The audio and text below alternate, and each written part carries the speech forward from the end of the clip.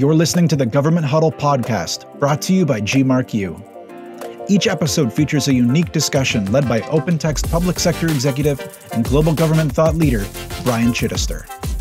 Experts in all things government from around the world join the show to share their stories and provide insight into the rapidly changing landscape that is the public sector. From digital transformation to workforce issues and even thoughts on policy, nothing is off limits. Come on, let's huddle up.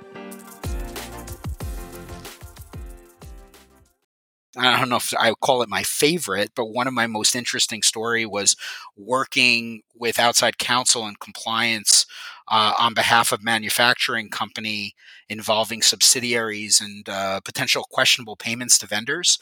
We had to go undercover, flew in overnight, rode into this large facility, grabbed everyone's hard drives, their laptops, started doing our computer imaging at the time. It was crazy. We had hiding out in secretive hotel rooms in a hostile country. Pretty dangerous stuff. I think my wife would laugh if she, maybe not laugh, but she would be concerned if she knew how dangerous some of the circumstances were. Welcome back to the Government Huddle podcast, guys. Happy New Year. I'm your host, Brian Chittister, and it feels good to be back after a nice break over the holidays, honestly. It's always good to recharge the batteries a little bit, and hopefully you were able to do the same. And to kick off 2021, we're going to jump right into the deep end and talk about regulatory compliance. Not the simplest of conversations, but I think we're all going to get a lot of information out of it and talk about what you really need to know as this new year kicks off. Anyone who works for the government or does business with the government knows that the public sector is one of the most regulated industries on the planet. If you do a simple Google search for government compliance, you'll find listing after listing, especially after the year we just had. In 2020, it was a very significant year for regulatory compliance. Not only was it the year with the single highest anti-bribery fine ever, but there were significant enforcement actions, fines, and penalties assessed against corporations, coupled with a large number of individual prosecutions. One of the areas I've focused on lately has been around data privacy, and a lot of the rules that have been installed are designed specifically to ensure data protection. Poor data breach compliance processes can hurt any organization and be a threat to national security. With the frequency of data breaches continuing to increase, governments are placing more trust in the organizations they work with to ensure they're following the correct protocols. And while you probably don't live and breathe this world every day, it's still an important piece of what we do, because these certifications either are prerequisites for doing business with the government, like FedRAMP, FSMA, or CMMC in the US, or they're driving our business strategies, like NARA's M1921 records management policy or the presidential management agenda.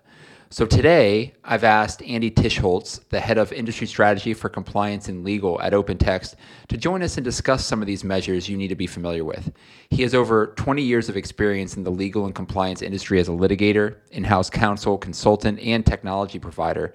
His role focuses on helping businesses succeed with digital transformation by acting as an advisor to customers on regulatory compliance, information governance, and data privacy issues, as well as support complex litigation and regulatory investigations. I think he also has some fun stories he can share with us from his days as a litigator and a consultant, which should be fun. Welcome to the show, Andy. Thanks for joining us, buddy. Hey, thanks for having me. Looking forward to chatting today.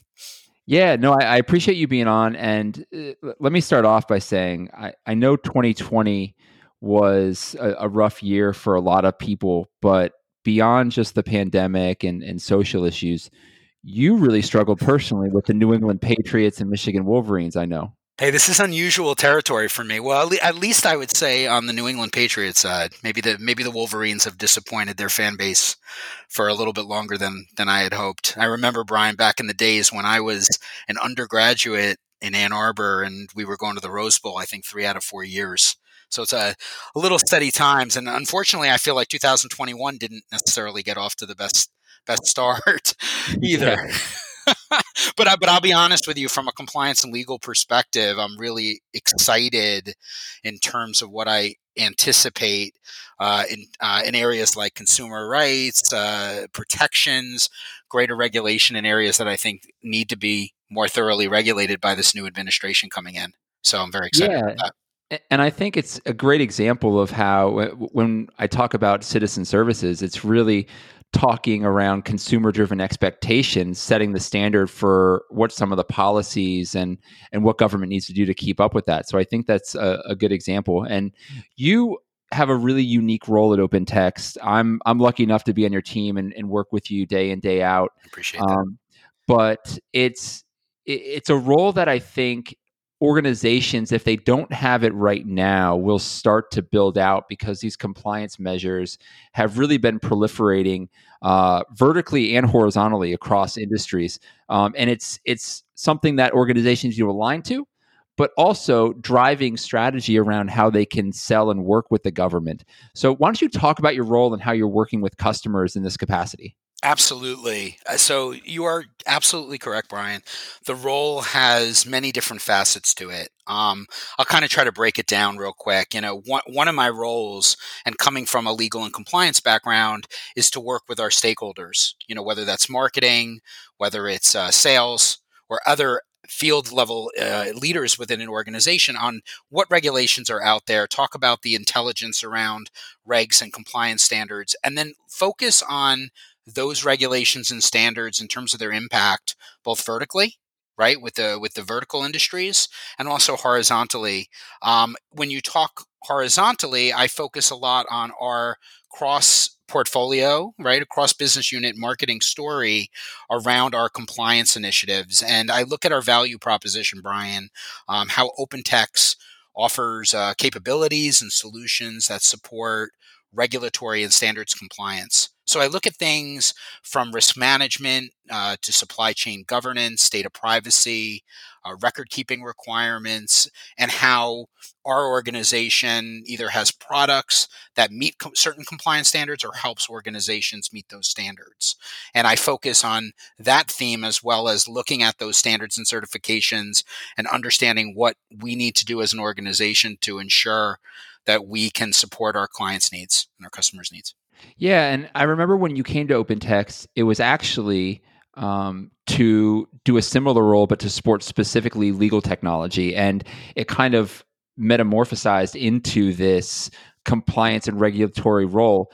But you also have a role in legal as well. Can you tell me a little bit about your background I in do. legal wise, and kind of how you've blended that legal background and the technology background to really create this perfect storm of the compliance and regulatory role? Well, that's a great way of introducing what my historical background. So I've had a lot of experiences over the years that really shape the way that I work with the legal industry. I started as an attorney. So Brian, I did class action security litigation on the plaintiff side for a number of years. Went in-house for a small business startup. So I got involved in general counsel work, managing legal operations, managing teams, focusing on also supporting and leading our litigation efforts within the organization. And then over time, I was heavily involved in business development. And I was approached by an e-discovery company that was one of the leading application service providers back, I think it was like the early 2000s. And they wanted me to come in, do some business development. And I ultimately got very interested in the nuts and bolts and the consultative side of e-discovery, both in terms of compliance investigations. And that kind of moved me along my path. I ended up working at a large specialized consultancy in New York, where I was one of the leaders in the disputes and investigations practice out of New York, and did a whole host of really interesting reactive work and even some proactive work around litigation readiness and compliance readiness that kind of put me to where I am today. And some of those pieces you were discussing are actually work for the government, right? Oh yeah, I have some good stories. When I was in my investigative role, I did a number of engagements for the government. A couple interesting ones. I worked on one engagement with the FCC and the DOJ that involved a lot of video review. It led actually to the indictments issued to a whole host of companies and individuals on counts of submission of false claims and wire fraud. So really interesting. I had a whole team set up. We did a lot of investigation.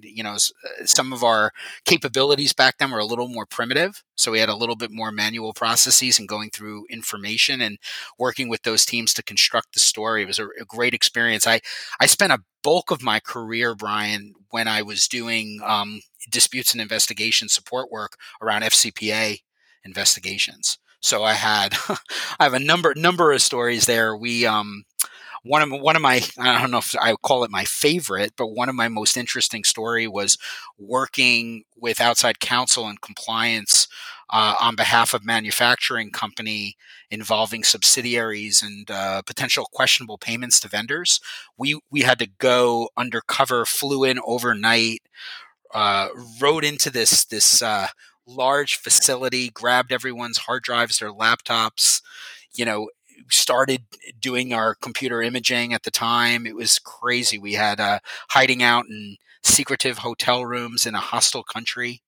Uh, Pretty dangerous stuff. I think my wife would laugh if she, maybe not laugh, but she would be concerned if she knew how dangerous some of the circumstances were for us. But when you're dealing with that kind of effort and some nefarious players and hostiles, it makes for some interesting stories. So yeah, I've done a lot of things there. And then on the flip side, maybe not quite as sexy, but working in that capacity also gave me a greater appreciation of sort of infrastructure and operations and how businesses work and ways to be more efficient. So I did a lot of work, Brian, on assessing companies in terms of their risk, their operational profile, and improving the way they managed their operations, and looked at things like information governance and data privacy in that effort. Did a lot of that work also where I spent some time at IBM, where I was an implementation leader on the information governance side. So I have a lot of broad experience that gets me where I am today. Legal technology, compliance, information governance, these are all areas where I spend a lot of time with looking at processes, use cases, and understanding how technology can help support those kinds of problems. Yeah, I'm guessing if you were working back and forth with the government in the early 2000s, these weren't digital paper records you were funneling through, right? It's funny.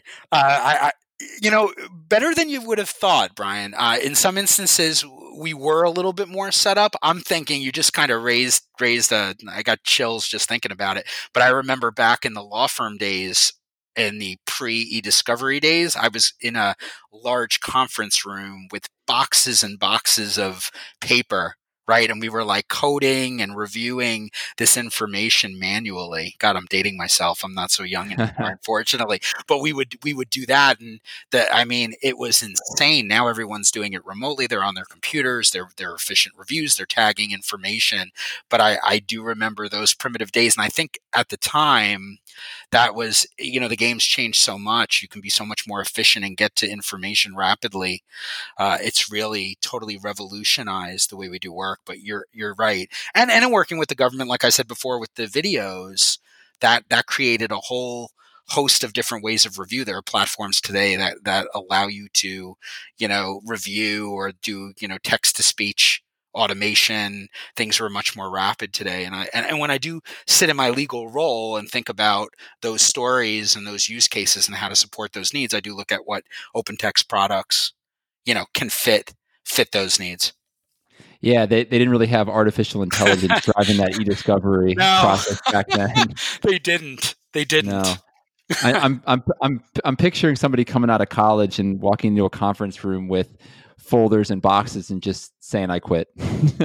Yeah, but it's interesting. These days, I don't think it would happen. And I know we're here more to talk about compliance, but the legal industry has always been sort of a slow adopter. So there are government too. So I think there's a good. No, I'm serious. There's a good kind of symbiotic partnership there. There you go. No, so you understand that issue, and oftentimes you find yourself, especially people like us, right, who've been playing in some of the more advanced technology that's out there today, right, and deploying with customers in that regard. You're still finding a lot of the customers needing the most basic needs, right, to digitization needs and advancement in that direction. So it is fascinating because you find it from all levels of maturity, right, within these companies and these businesses. Yeah. And so one of the things that, from a government perspective, that the pandemic was actually a positive for and really catalyzed was growth within digital transformation. And they went from being these laggards in technology to almost in a draconian sense having to adopt some of these emerging technologies to be able to keep up with what the needs are of their citizens, of their stakeholders, et cetera. Absolutely, yeah. And from a compliance standpoint, what trends and challenges are you seeing from a digital transformation perspective? Yeah, it's great that you asked me that question. I mean, one of the things that I'm involved in is looking at things from a cross industry perspective. So there are a number of different trends driving digital transformation. I can kind of lump them, Brian, probably into 4 buckets, and we can kind of talk about some of them if you'd like me to in more detail. I would say you're finding data privacy regulation or data privacy reform and security related to private or sensitive information driving a lot of the innovation. So I would say that's a huge trend, and we can talk about how that is involved. Number 2, I would say that, and we're going to see this probably more with the Biden administration coming into place, but investigations and enforcement actions are really on the rise, and how organizations use technology to help proactively and even reactively respond to those regulatory demands are a key consideration. And then you're seeing a lot on third-party risk right now with a growing complex ecosystem, I would say, with COVID and shortened supplies, different suppliers in need. There's been some corners that may have been cut, right, to meet demand. And so, third-party onboarding and due diligence is an area. And then I would say the other area which I'm quite fascinated with is engendering trust and social consciousness as a key part of the compliance agenda. And you can listen to, I don't know if I think it was Biden talk about, the threats to the environment, right, as a national security threat or interest. You're seeing much more legislation focused on things of that nature. But data privacy, I would say, is where I've been heavily focused. I don't know if you want me to share a little bit of some of what I've been following, and maybe your community would be interested in hearing some of this. Yeah, I think data privacy is something that a lot of the listeners are probably thinking about, especially as it pertains to outward things like GDPR, CCPA, and kind of how they need to go about their go-to-market strategy. But yeah, if you could share a little bit deeper around what that reform is starting to look like. Yeah, sure. Let me just kind of share some really unbelievable trends that we're seeing. Number one, when you talk about, the GDPR, and most people know that, it's a regulation that requires businesses to protect personal data and the privacy of their EU citizens for transactions that occur really within these member states. When you look at that was passed in 2018. Since then, so many countries around the world have been inspired to strengthen their existing laws or their new privacy regulations. There was a Gartner study that came out that said 65% of the world's population is going to be covered by data privacy regulations by 2023. And I remember when I read that, Brian, I was like, I don't know about that. Like, it seems a little bit of a stretch. But when you look at what's going on, Brazil passed their general data protection law that went into effect actually the end of this past year. And Brazil's the 6th most populous country around the world. And you have China and in India with some omnibus privacy laws that are very close to being enacting. Right? Well, and correct me if I'm wrong, but don't they follow the citizen around the globe where they go too? It's not just if you're in country, but if you're a resident or a citizen of that country and you travel, it follows you as well, right?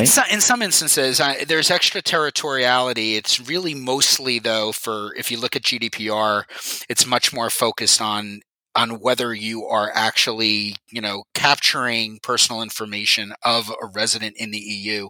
If you're doing some travel to the US, there are some exceptions and changes and whether there'll be coverage, but it's really more about who you're marketing to. Are you providing the right notification, right? The right instructions around informing people what's being collected from those countries. So part of it would be if you're, let's say a U.S. business and you're doing business with in Brazil with a Brazilian customer, then you have to deal with extraterritoriality issues covered by that particular regulation. And it's interesting too, Canada has had, they have the Privacy Act, which is actually governs personal information handling practices of federal institutions, right? That's clearly important for your audience base, but they also have PIPEDA, which is more on the commercial side. And right now there's changes being proposed. There's a Digital Charter Implementation Act that right now is being proposed to replace PIPEDA with a lot more comprehensive enhancements to individuals' rights, as well as greater enforcement capabilities. I think U.S. is really the most interesting, right? We talk about all those changes around the world, and data privacy is a complete global concern. But if you look today, there are a couple states that have passed comprehensive data privacy laws, really only a few. Nevada, Maine, California probably gets the most press, right? Everyone talks about the California Consumer Privacy Act that went into effect in January of 2020. Enforcement began in July. And actually, I don't know, Brian, if you're aware of this or your audience knows, but at the election, California voters passed the California Privacy Act and Rights and Enforcement Act, which is known as CIPRA, which is amending some of the parts of the existing CCPA. And those changes are going to go into effect in January of 2023. They just expand coverage. They give greater consumer rights protections. But I think what's happening, and you'll read about this a lot, with all these changes, with proposed data privacy laws in many legislative bodies today considering them, there's a lot of talk about whether the U.S. is going to undergo federal privacy regulation. Real fascinating subject. It's sort of maybe been on pause a bit, but I think when you look right now, I don't have the exact tally, Brian, but I would say there's like a number of different bills that have been introduced in the House and in the Senate. They vary somewhat in terms of who is covered, but they all focus on covering individual rights, control of personal information, and also discuss, how does that work in terms of preempting state privacy rights and other enforcement. So it's really fascinating where we're going here. Yeah. So I remember you and I actually started, from a data privacy perspective, you and I started working on something like a year and a half ago when I was kind of building a presentation for a conference and kind of looking at data privacy from a law enforcement perspective. And it was really interesting to see how much or how many rights we actually really do have. But the biggest thing that shocked me was the gray area, because technology has really advanced so far that some of these regulations are just lagging behind. And as you imagine, I mean, everybody knows technology is kind of innovating at just a rapid rate. So to build a policy around this new technology is really difficult. In terms of trends and challenges, is that something you see continuing, or what are you seeing from a technology perspective really driving these policies? It's a great question. I think right now everyone is trying to grapple with the importance of surveillance, right? Or understand. If we go back to the GDPR, for instance, right, which has really broad coverage around collecting information around EU citizens. It's not just private sector, right, but public sector that has obligations, and there were built into the GDPR certain exemptions around the public interest, right, where you don't need consent, where you can so processing things that are necessary for the public interest. If there are legal teams or courts that are acting in a judicial capacity, right, there would have the ability to take information that's been collected and used. And you're seeing it much more in the area of public health, right, with COVID, right, in terms of what information is necessary, right, for organizations to use or to share, to track, contact tracing, right, a good example. But a lot of the laws today focus on protecting like biometric information, things where new technology is coming into play. And I think it's fascinating because there's this balance that the world is looking at between what is needed for law enforcement right, to do their jobs and to protect Yeah. society versus, what rights do a consumer have? My personal take at the end of the day is it's really, when you look at the global world reform around data privacy, it's all about making sure people understand how organizations are using their information, right? As simple as that. And you're seeing it like when you talk about the CCPA, which really doesn't implicate the public sector much. It's really more for profit entities. It's really all about organizations that are capitalizing, right, on information and using and selling, right, content, and deriving revenue. I'm not saying in every instance, but in a lot of instances, particularly with CCPA. And you need to understand that organizations are always going to capture, personal information. And then it's just a question of how do you build that in either into the regulations or start to, accommodate those needs from law enforcement. I mean, look at what we saw at the Capitol, Yeah, right? it blows my mind. I mean, you and I were just talking about and now the FBI is soliciting folks for social media images, Yeah. videos, anything on their phone, to create kind of a mesh network of imagery that they can use facial recognition on. But then at the same time, where does data privacy or PII really stand in the way of law enforcement being able to hold some of these folks accountable? It's crazy. Absolutely. And it's like anything in law, right? Like when I think about it from my days as a lawyer, it's all a balancing act, right? There's some level of case by case determination, right? And judges are there to look at provisions and whether, something is in the interest of public safety, right? That has to be adjudicated. Right. And things of that nature. So it definitely comes into play. What's also really fascinating, what I've seen, just sort of switching gears a bit for a second, Brian, is we were talking about sort of antiquated processes, right? And you were mentioning earlier about manual processes. And when you look at a lot of the data privacy reform and the technology today, because these regulations require a tremendous amount of recording of information. So for instance, when you think about the GDPR, you're talking a lot about consent management, right? Defining what kind of information you're keeping. Do you have a legal basis to process it? That goes exactly back to what you just mentioned before, right? If you're an organization and you're capturing information for a limited purpose, being able to record that and understand that there might be certain exceptions, right, that are in the best interest of society, then you need to document when there may be an acceptable use of that. And then there are other sort of records management capabilities that are built into data privacy, data minimization, right? The ability to ensure that you're only keeping information for as long as you need it. Right. And then, but one thing I do wanted to mention, you and I have talked about this in the past, is other applications of what organizations are using for technology around data privacy. So a lot of organizations to deal with strict deadlines, right, to meet requirements. So if you're a consumer and you request a copy of the information that's being held, your personal information within an organization, under a lot of these, omnibus data privacy laws, you have the right to request or access information, right? And we know how difficult, and this is a challenge, I think, with public sector too, and even with FOIA, Brian, right? Yeah. When you're dealing with the ability to respond to high demand requests.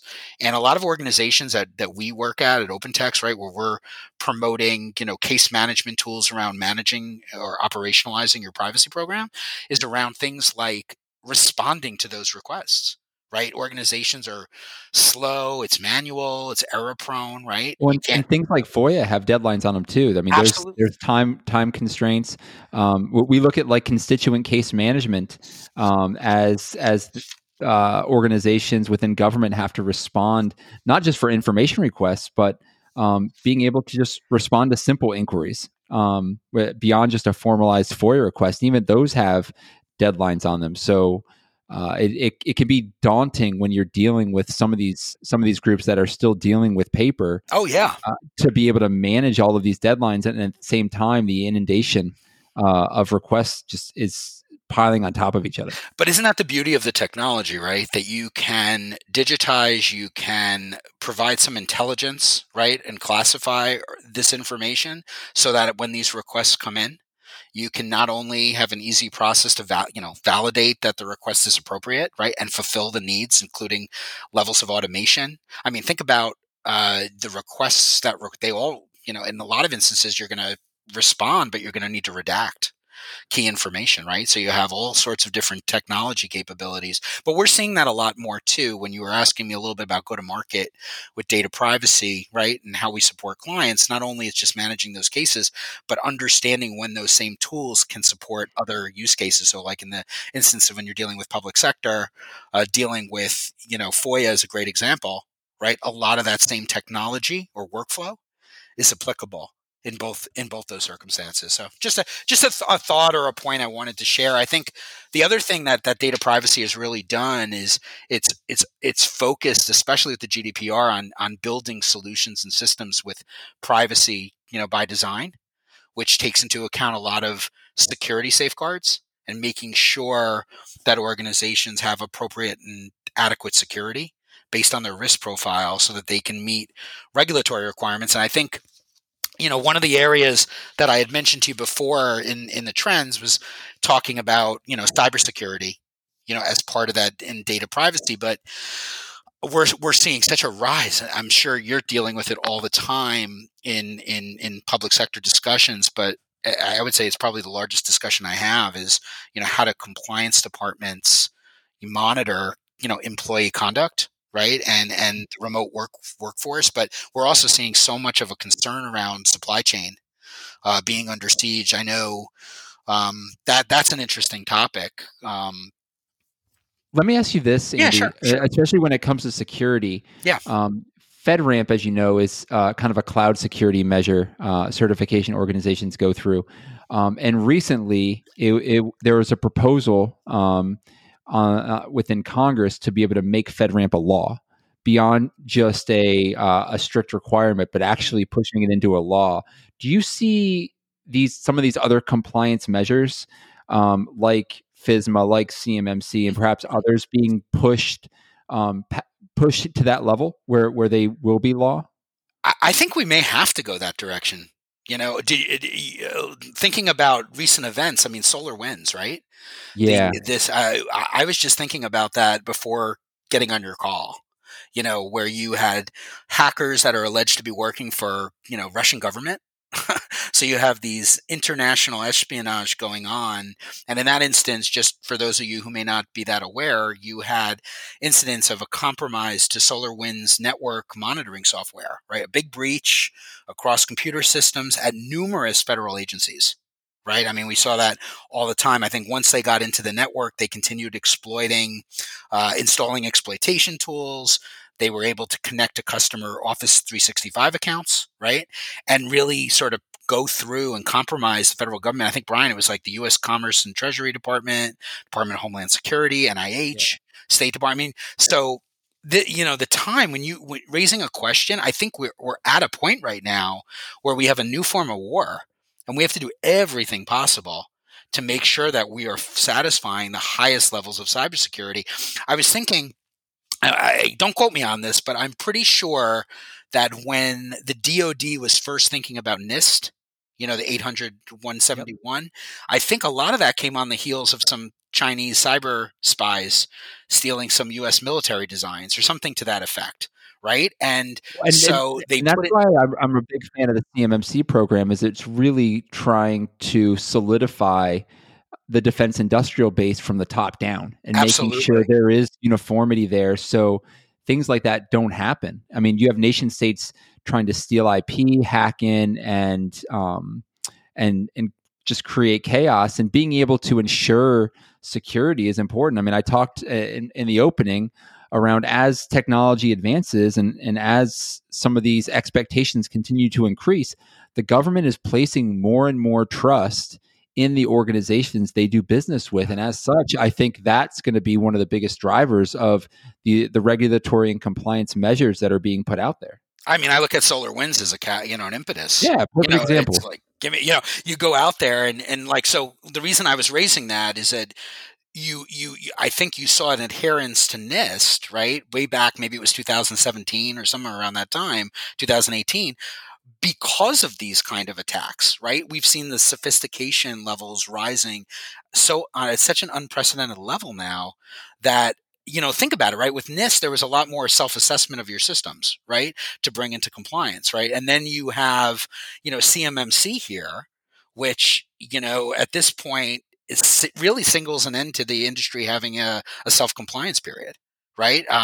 So you're going to have these certification requirements and standards that are, taking into account what I believe, are the most important controls when you're looking at, cybersecurity levels. I mean, when you think of like CMMC, and again, I'm not an expert in this area, but in order to do business, you have to do this, for the DoD, for contractors.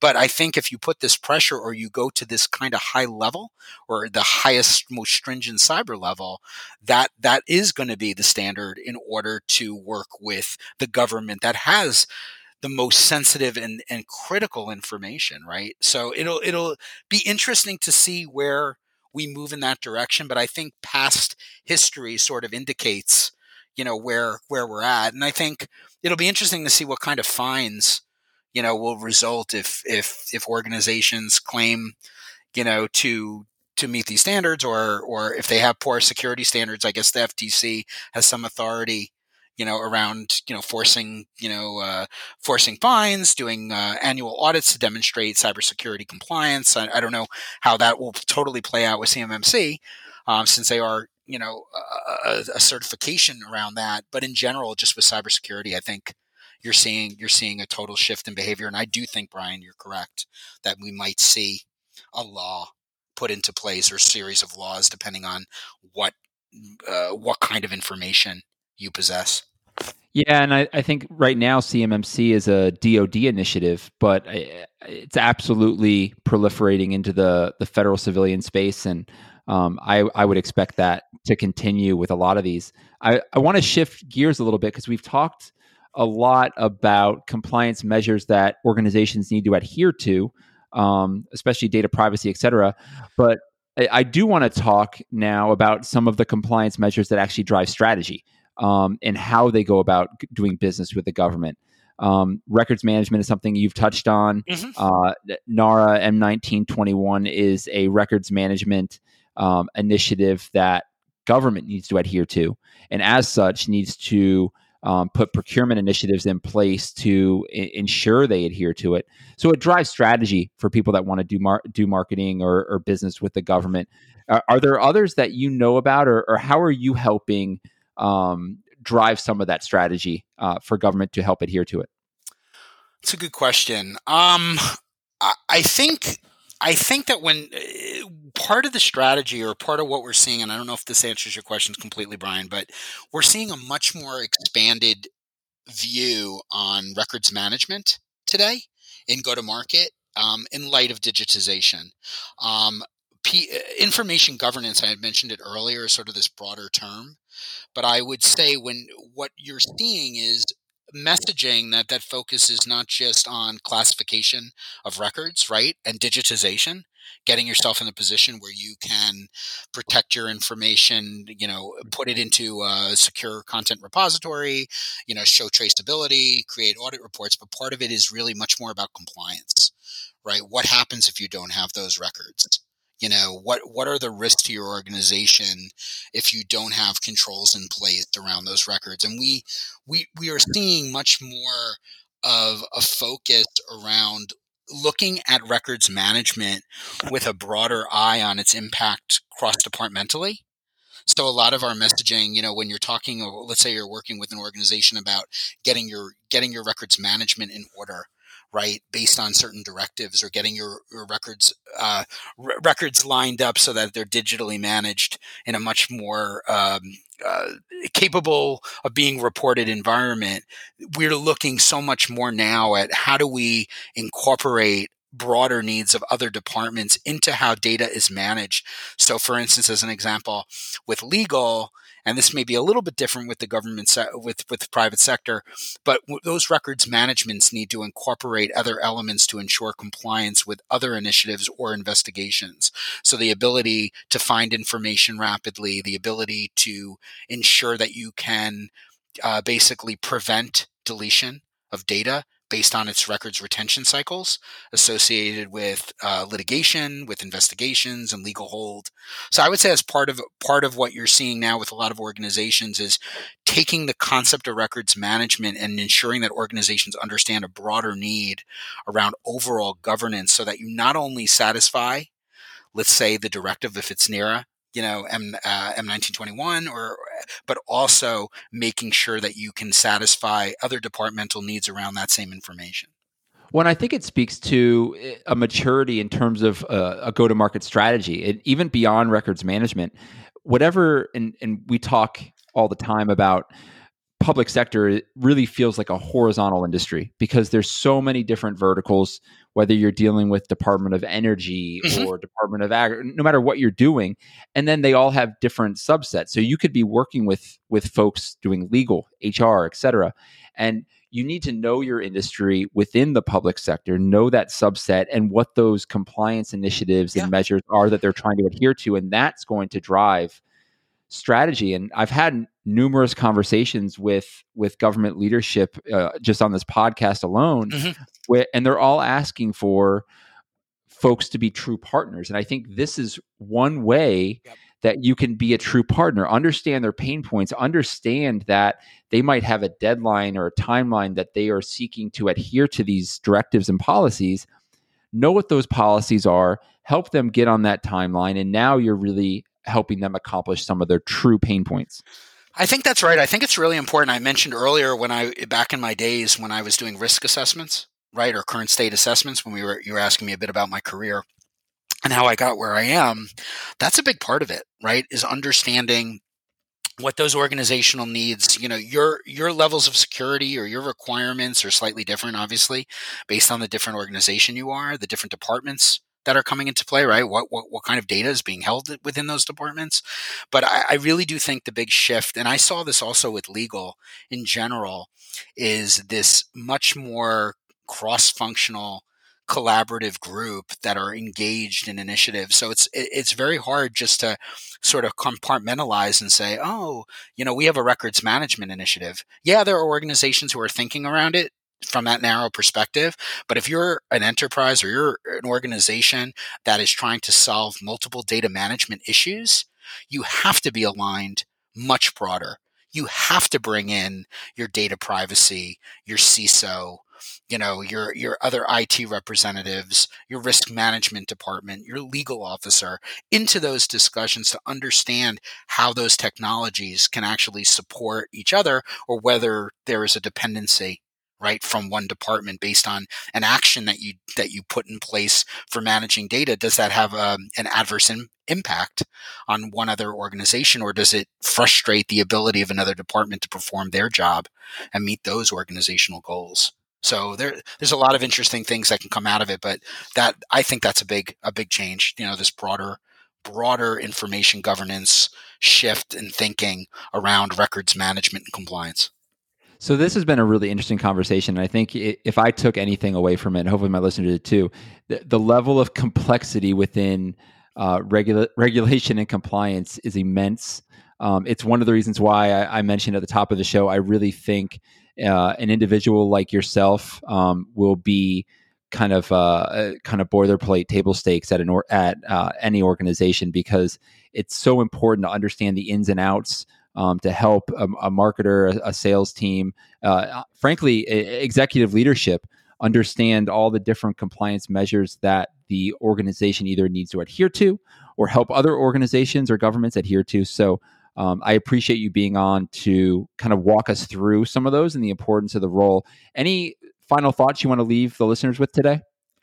Well, I think there are a bunch of other areas that we haven't covered. I would say on a very high level that we are really going, in my opinion, to see a real rise in enforcement actions, investigations, looking at fraud, looking at claims. We've already talked a bit about cybersecurity. I wanted to raise the idea that with the CARES Act, right, and the collaboration of enforcement bodies like the CFPB or DOJ, FBI, there's going to be significant actions within organizations. So the sooner that you can get your data management underway, the better. The more that you can start looking at technology that's out there, analytic technology that can get greater insight into the information, let's say patterns of behaviors of individuals in an organization, or even tools that, like Brian and I were talking before, I don't have to review boxes anymore, right?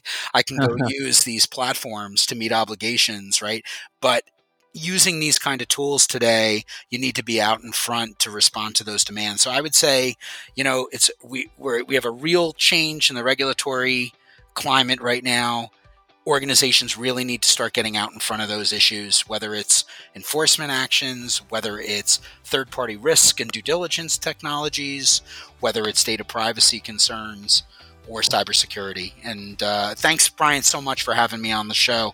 I'm looking forward to talking to you again, maybe on a more narrow topic as well down the road.